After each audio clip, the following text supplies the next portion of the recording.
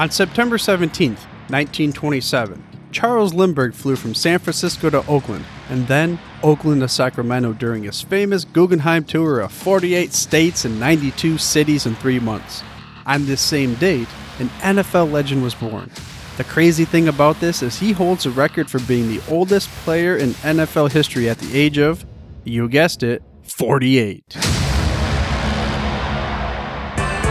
Welcome to the Football History Dude podcast, where each episode is a journey back in time to learn about the rich history of the NFL. Your host is Arnie Chapman. Football is his passion, and he wants you to come along with him to explore the yesteryear of the gridiron. So hop on board his DeLorean and let's get this baby up to 88 miles per hour. Great Scott! This time as we step off for DeLorean, the date is September 17th, 1927, and we are in Youngwood, Pennsylvania. This also happens to be the NFL's 7th birthday. So if that gives you any context to the date, it is a long time ago because this upcoming year is the 100th season of the NFL. But we're here to see George Frederick Blanda. He played in the NFL, again, until he was 48, just like those 48 states that were flown across by Charles Lindbergh back in 1927. This happened to be when he retired just shy of his 49th birthday. He was a quarterback and also a kicker, of course mostly a kicker in his twilight of his years, but he played an incredible 26 seasons, the longest career ever. And in those 26 seasons, he played 340 games. Now, Adam Vinatieri, he only has a couple seasons away to break that mark. And Matt Bryant, Phil Dawson, yeah, they're around that too, but this guy was the oldest non-kicker. And guess what? The other oldest non-kicker that's coming up close is Mr. Tom Brady. But he's not really that close because he would have to play until the 2026 season to pass Mr. George Blanda. Like I said, George Blanda mostly played kicker near the end of his year. However, this is a record that possibly will not be broken. Just like many of those other records that are out there. However, some of them will fall. And more than likely, there are going to be some records that fall in the 100th season of the NFL, just like there is every other year. But let's go back to the old age category. You know, the old guy, the old dudes. What I thought was more impressive when looking this up, that, you know, George Blanda, like I said, he was mostly a quarterback, and he played kicker a lot too near the end of his days, and he played 26 seasons, right? Well, get this. In 1925 was the last year for Bobby Marshall. Now, he was an end for the Duluth Kellys that year. Also was John Nesser. He was a guard and tackle and last played in 1921 for the Columbus Panhandles. Both of them were at the age of the ripe old 45 number. So at the time, man, this is when they played both sides of the ball. This was a different kind of football, and there was not really that much protection. So these were the real men. I'm telling you, Bobby Marshall and John Nesser, those are the two that should hold the record. And if that name Nesser rings a bell to you, that's because I brought up the Nesser brothers back in the previous episode, like way back in another long time ago episode. The 6 brothers, named the Nesser brothers, played for the same NFL team back when the first NFL games were playing. In fact, in the second season, the NFL second season, John's last year, there was another NFL record. This is an unbroken NFL record, and I don't even know if it will ever be broken because this is almost somewhat unfathomable to be able to imagine this happening in today's NFL. Charlie Nesser joined the Columbus Panhandles in 1921. He was the son of Ted Nesser, marking the only time in NFL history where a father and son playing on the same team. Now that's just craziness, but maybe it'll happen. We've got Tom Brady trying to fight against Father Time. We've got all these other guys now with the different kinds of regimens as far as nutritional intake programs and the way that they can rehabilitate and such. Well, let's just see. We're going into the 100th season of the NFL.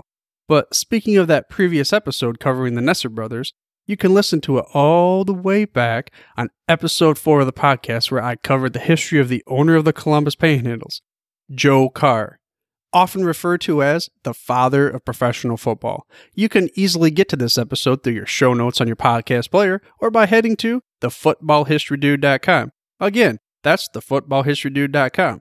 Also, I ask that you please subscribe for free to the show by mashing that little subscribe button in your podcast player of choice. That way you get the hottest, freshest out the press episodes, well, each and every week. Well, why all this talk about age? It's a curious topic because the NFL is entering its 100th season. So there's going to be talk all over the place about history and lore of the NFL, the gridiron greats, the extravagant, I don't know what comes after that, but it's just the craziness of the NFL being here for 100 seasons. So you best believe there's going to be historical record talk. They're going to talk about all the crazy records and the momentous moments and all these other things. And there's going to be some records that are going to fall, just like every season. This season, there are some major ones that are coming close. So let's go ahead and dive right into the ones that might fall this upcoming year. The first one is Drew Brees. Yes, the quarterback for the New Orleans Saints, formerly of the San Diego Chargers. Now, this guy only needs 20 touchdown passes to pass number one for all time. He currently sits at 520 and Peyton Manning at 539. Oh yeah, by the way, there's this other guy behind him, not too far. Brady's only 3 touchdowns behind Brees, so just let's think about this. At the end of the year, maybe we'll have a little bit of fantasy football goodness between, Drew Brees and Tom Brady trying to catch each other for some records. But we'll go ahead and see what happens there on after. Now, he also needs 563 passing yards, just 563, to be the first ever quarterback over 75,000 yards. And the Saints play at home their first game of the year. So it's entirely possible. Now, that's a lot of yards in one game, 563. But that's a lot of yards. Potentially, hey, maybe he gets it in his first game of the regular season of the 100th season. First guy ever to 75,000 yards. Now, his 387 pass attempts, he needs to get that amount to beat out Brett Favre for number one all time, who currently reigns at 10,169 pass attempts. And think about this. He already has 586 more completions than second place Brett Favre. So we're talking about an extreme difference in efficiency. Speaking of efficiency, Mr. Tom Brady, he will probably pass everybody else to get to number 2 in passing yards. Currently just a little bit over 1,400 away from Peyton Manning's number 2 perch, but we know that's going to pretty much get knocked down as long as he stays upright. Big Ben, he potentially jumps into 5th place, beating out Dan Marino. Think about that. Big Ben, Roethlisberger. Well, he needs 5,168 yards, which is possible.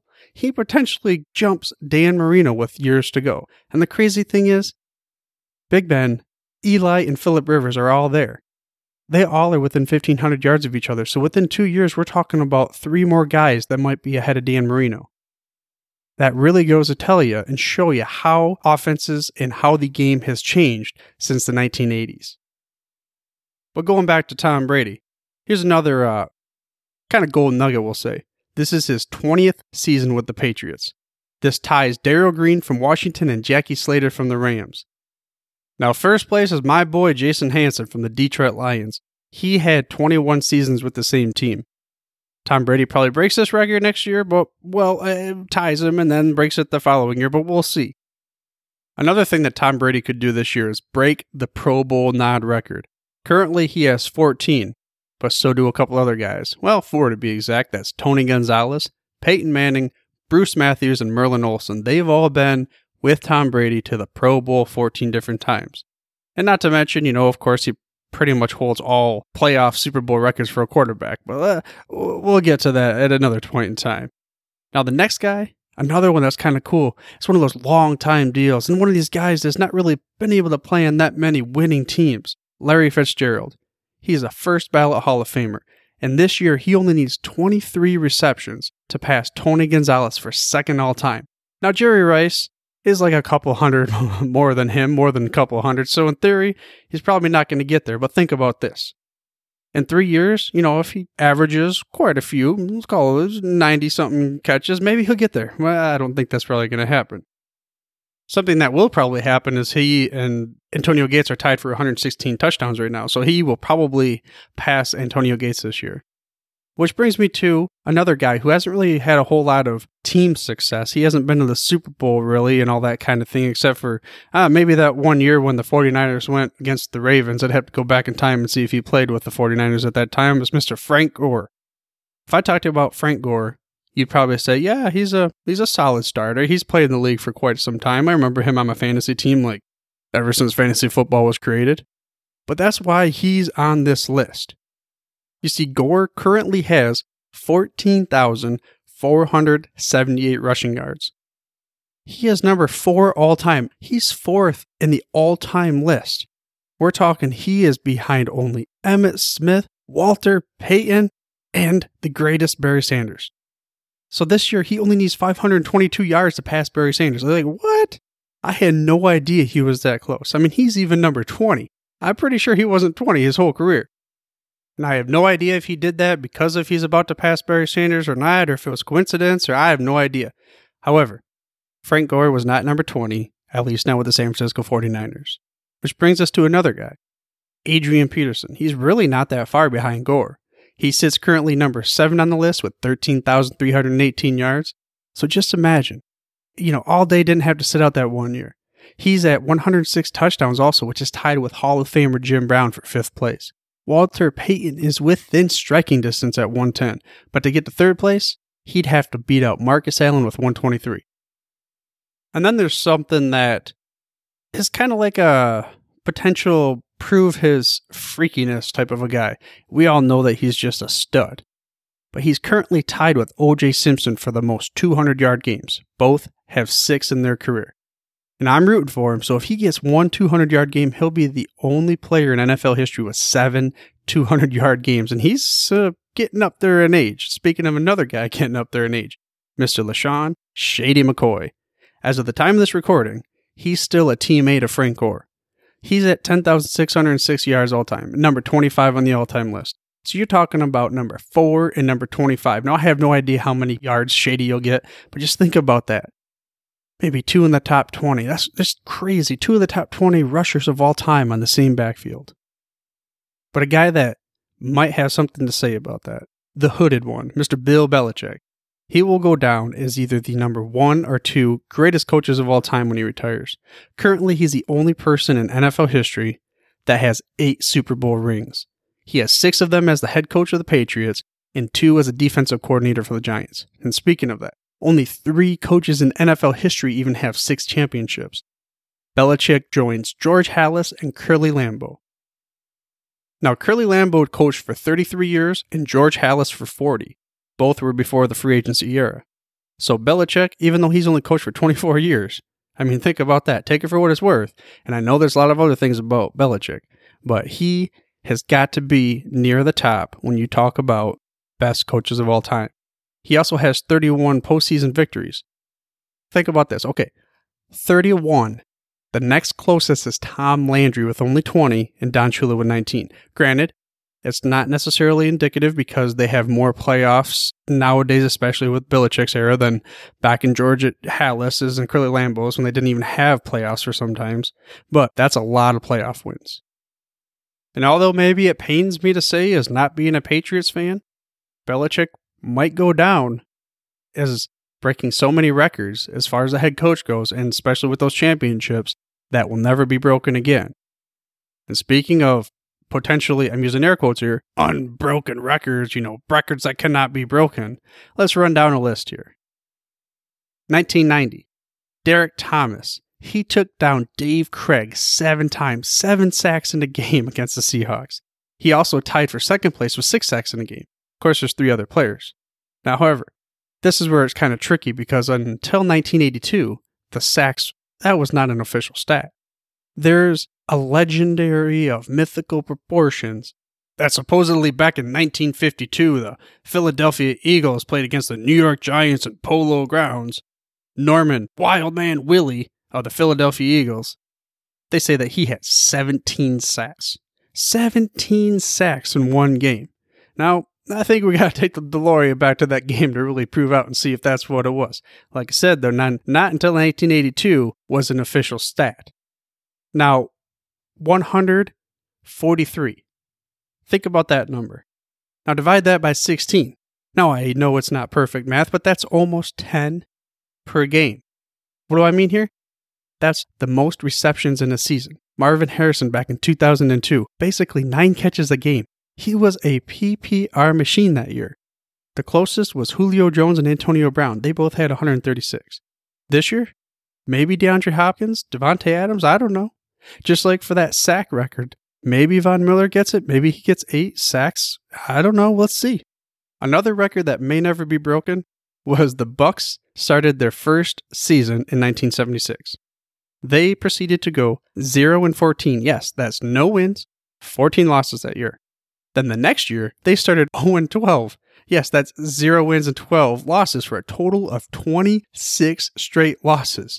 Now, no other team even lost 20 in a row. And maybe, well, pains me a little bit to bring this up, but yeah, sure, the Lions lost 19 in a row, leading to Matthew Stafford and everything. Let's move on past that. But the best part of it all was a soundbite from Coach John McKay. He said, "Well, we didn't block, but we made up for it by not tackling." On the flip side of that, the San Francisco 49ers from 1988 to 1990, they had 18 consecutive road wins. And this was during the time when they had the Super Bowl runs and they were on their way to the third. So you gotta imagine that the teams were gunning for them. Then it brings us to Brett Favre. 297 consecutive regular season starting games at quarterback. You know, they had more counting the playoffs and everything, but that's just a ridiculous number. And think about this. At the time that he broke Ron Jaworski's record, Jaws only had 116 games. 116 games was the previous record. Now we're talking Brett Favre, 297. So this is just crazy amount. 11 seasons worth more. The Cal Ripken Jr. of the NFL. Which is more impressive, he was a gunslinger. So it was even more of a crazy, wild type of record. Then we have a quarterback. In 1950, the season opener against the defending champion Philadelphia Eagles, Jim Hardy threw for 8 interceptions, which is still the most in a game. The more interesting thing, though, is the next game, he threw for 6 touchdowns against the Baltimore Colts. And at the time, he was only the 3rd player in NFL history to do so. So we're talking a swing of 14 points. We're like 8 interceptions to 6 touchdowns in the next game. Easily the most in history. This year, I'm thinking, if they give Fitzmagic a try, I bet he could do it. Because that guy likes to sling them out there, but he also does find a way to get a lot of points. The next unbreakable record is Don Hudson, October 7th, 1945. One of the greatest wide receivers in history. Again, we talked about this guy too. He scored 29 total points in 1 quarter. He scored 4 touchdown receptions and 5 extra points. Ernie Nevers also did the same thing kind of, but it wasn't for 1 quarter. It was for the whole game, the oldest NFL record in the books. Ernie Nevers scored 40 points. That was 6 touchdowns and 4 point extras after the touchdown in 1929. Willie Flipper Anderson holds the record for the most receiving yards in a game at 336. Sure, Calvin Johnson, he came pretty close back in 2013. He had 14 catches for 329 yards versus the Cowboys. So I'm thinking if I had to compare it, maybe somebody this year could do it. Tyreek the Freak or Julio Jones, that's a possibility. The final kind of like individual record as far as stats goes that I want to bring to you is Eric Dickerson. 2,105 rushing yards in a season. Adrian Peterson came pretty close back in 2012. He had 2,097 yards. But this year, of course, Zeke, he has the best shot probably if he plays. But what I'm thinking is it'd be kind of cool. It'd be fun to see old man Peterson come back and break the record en route towards capturing the crown that Emmitt Smith has for total career yards, which is 18,355. But with that being said, it's fun to think about all the different records that have occurred throughout the 100-year history of the NFL. And there's no way they were all covered here, but these were some of the ones that popped out from the past and moving on into the future. This still leaves one unbreakable record that seems unfathomable. Although some of it's technically happened before the Cleveland Browns entered the NFL, Otto Graham, the quarterback of the Browns at the beginning, has to have the best record of all. All 4 years of the existence of the All-America Football Conference, the Otto Graham-led Browns won the championship. Then after the Browns entered the NFL, the team went to 6 straight NFL championships, winning 4 times, meaning Otto Graham appeared in 10 championship games in 10 straight seasons. I hope you enjoyed this week's episode of the Football History Dude and were able to keep up with all the gridiron knowledge record nuggets that you could handle.